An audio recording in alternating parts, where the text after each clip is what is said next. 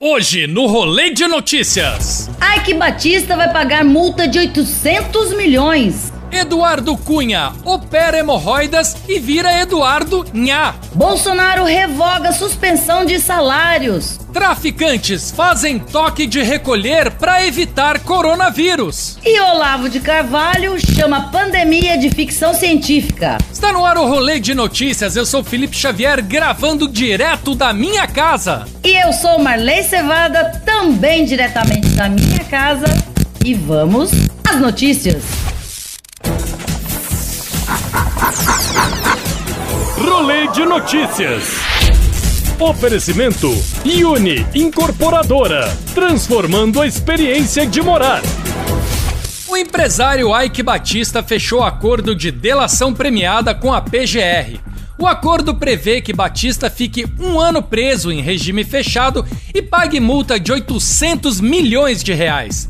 A intenção da PGR é que esse valor seja repassado ao Ministério da Saúde para ajudar no combate ao coronavírus. 800 milhões? E eu aqui preocupada com a minha multa de trânsito de 300 conto. Ai, que dó. Pois é, né? Esse vírus é tão poderoso que tá fazendo até corrupto devolver dinheiro. Ai, que coisa, né, Felipe? E uma das recomendações também é a pessoa tirar a barba e cortar o cabelo. Mas isso... O Ike Batista já estava à frente dos tempos. Você lembra que quando ele entrou na prisão, ele já tinha tirado tudo? Ai, que depilado! É, um visionário, né? O ex-deputado federal Eduardo Cunha foi internado na última sexta-feira na UTI do Hospital Copa Star, na zona sul do Rio de Janeiro, para ser submetido a uma hemorroidectomia, operação no brioco para curar hemorroidas. Gente, o que aconteceu lá dentro? Bom, mas é muita pressão, né, gente? Uma hora ele ia estourar. Pois é, né? Se sentar no banco dos réus não é fácil, com hemorroidas então pior ainda, né? É melhor ele ficar bom logo dessa hemorroida, viu? Porque tem muita merda ainda pra soltar, viu? Após controvérsias, o presidente Jair Bolsonaro voltou atrás e revogou o artigo 18 da MP 927, que permitia a suspensão de contratos de trabalho por até 4 meses sem salário. O ministro da Economia, Paulo Guedes, disse que a expressão suspensão de salários foi um erro de redação e a ideia era dar uma flexibilidade aos contratos de trabalho com o governo complementando. E eu achando que nesse governo o erro de redação era só nas provas do Enem.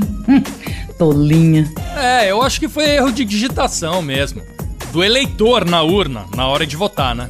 Felipe, se bem que a outra opção era um poste. O que um poste já tá fazendo uma hora dessa? Servindo de banheiro pra cachorro, né? Só se for. Após 24 anos, Angélica não tem mais contrato fixo com a TV Globo. O vínculo empregatício da apresentadora venceu há poucos dias e a emissora decidiu renovar o contrato por obra e não mais por tempo determinado. E agora ela só tem que torcer pro Luciano Huck ganhar as eleições, porque assim ela consegue um cargo de primeira-dama, não? Pois é, pelo menos garante 4 anos de salário fixo. Gente, eu tava aqui pensando, eu e a Angélica, a gente é muito igual. Amiga, eu também não tenho um contrato fixo com a Globo. Moradores de comunidades do Rio de Janeiro afirmam ter recebido mensagens de traficantes e milicianos impondo toque de recolher à população devido à pandemia do novo coronavírus. O recado, enviado por meio de redes sociais, orienta que os moradores não saiam às ruas a partir das 8 da noite. Aí, ó, não é à toa que se chama crime organizado. É bom obedecer, né? Até porque toque de recolher tem índice de mortalidade maior do que o próprio coronavírus. Os caras são tão dono do morro que nem o vírus pode subir. Vixe. Agora, toque de recolher às 8 da noite?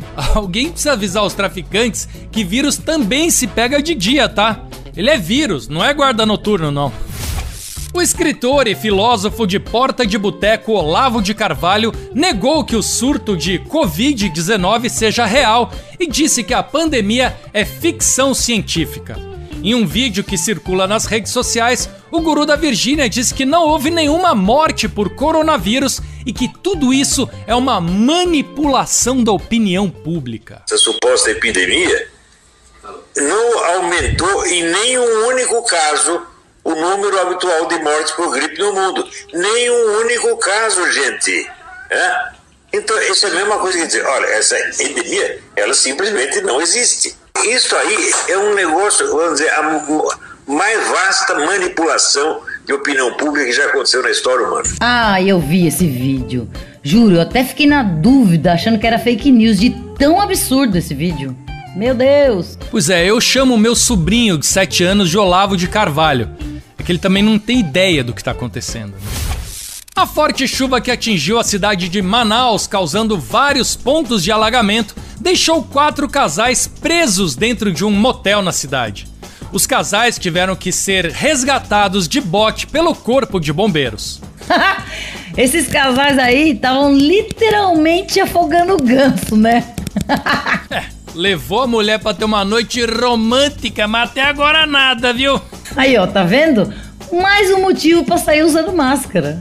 Ai, que vergonha, gente! Que fim de noite, né? Sair do motel de bote.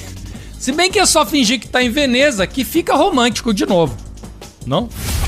O funkeiro MC Tchelinho aproveitou que estava em isolamento voluntário e criou o Corona Funk, para explicar aos moradores das comunidades as prevenções necessárias contra a doença Covid-19. O quarentena tá na pista, então eu vou ficar de casa, embaixo do cobertor junto com a minha namorada. Esse papo é pra favela, pras irmãs e pros irmãos, pra o futuro tá tudo bem, vê se tu pega a visão. Devemos lavar a mão, álcool gel é a parada, se espirrar tampa com o braço e não põe a mão na cara. Tá aí uma excelente arma pra combater essa pandemia. Se eu não conseguir ouvir 30 segundos, imagina o vírus. Depois do funk ostentação, vem aí o funk orientação. É só deixar esse funk tocando no carro da pamonha que a galera vai pra casa rapidinho, ó. E ainda fecha a janela. Americano usa atestado falso de coronavírus para não ir trabalhar por 14 dias e acaba sendo demitido e preso por fraude. Pera. O cara pediu atestado pra ficar 14 dias em casa? Oxi, mas a gente sem atestado vai ficar muito mais. É quarentena, pô! Que cara burro, né?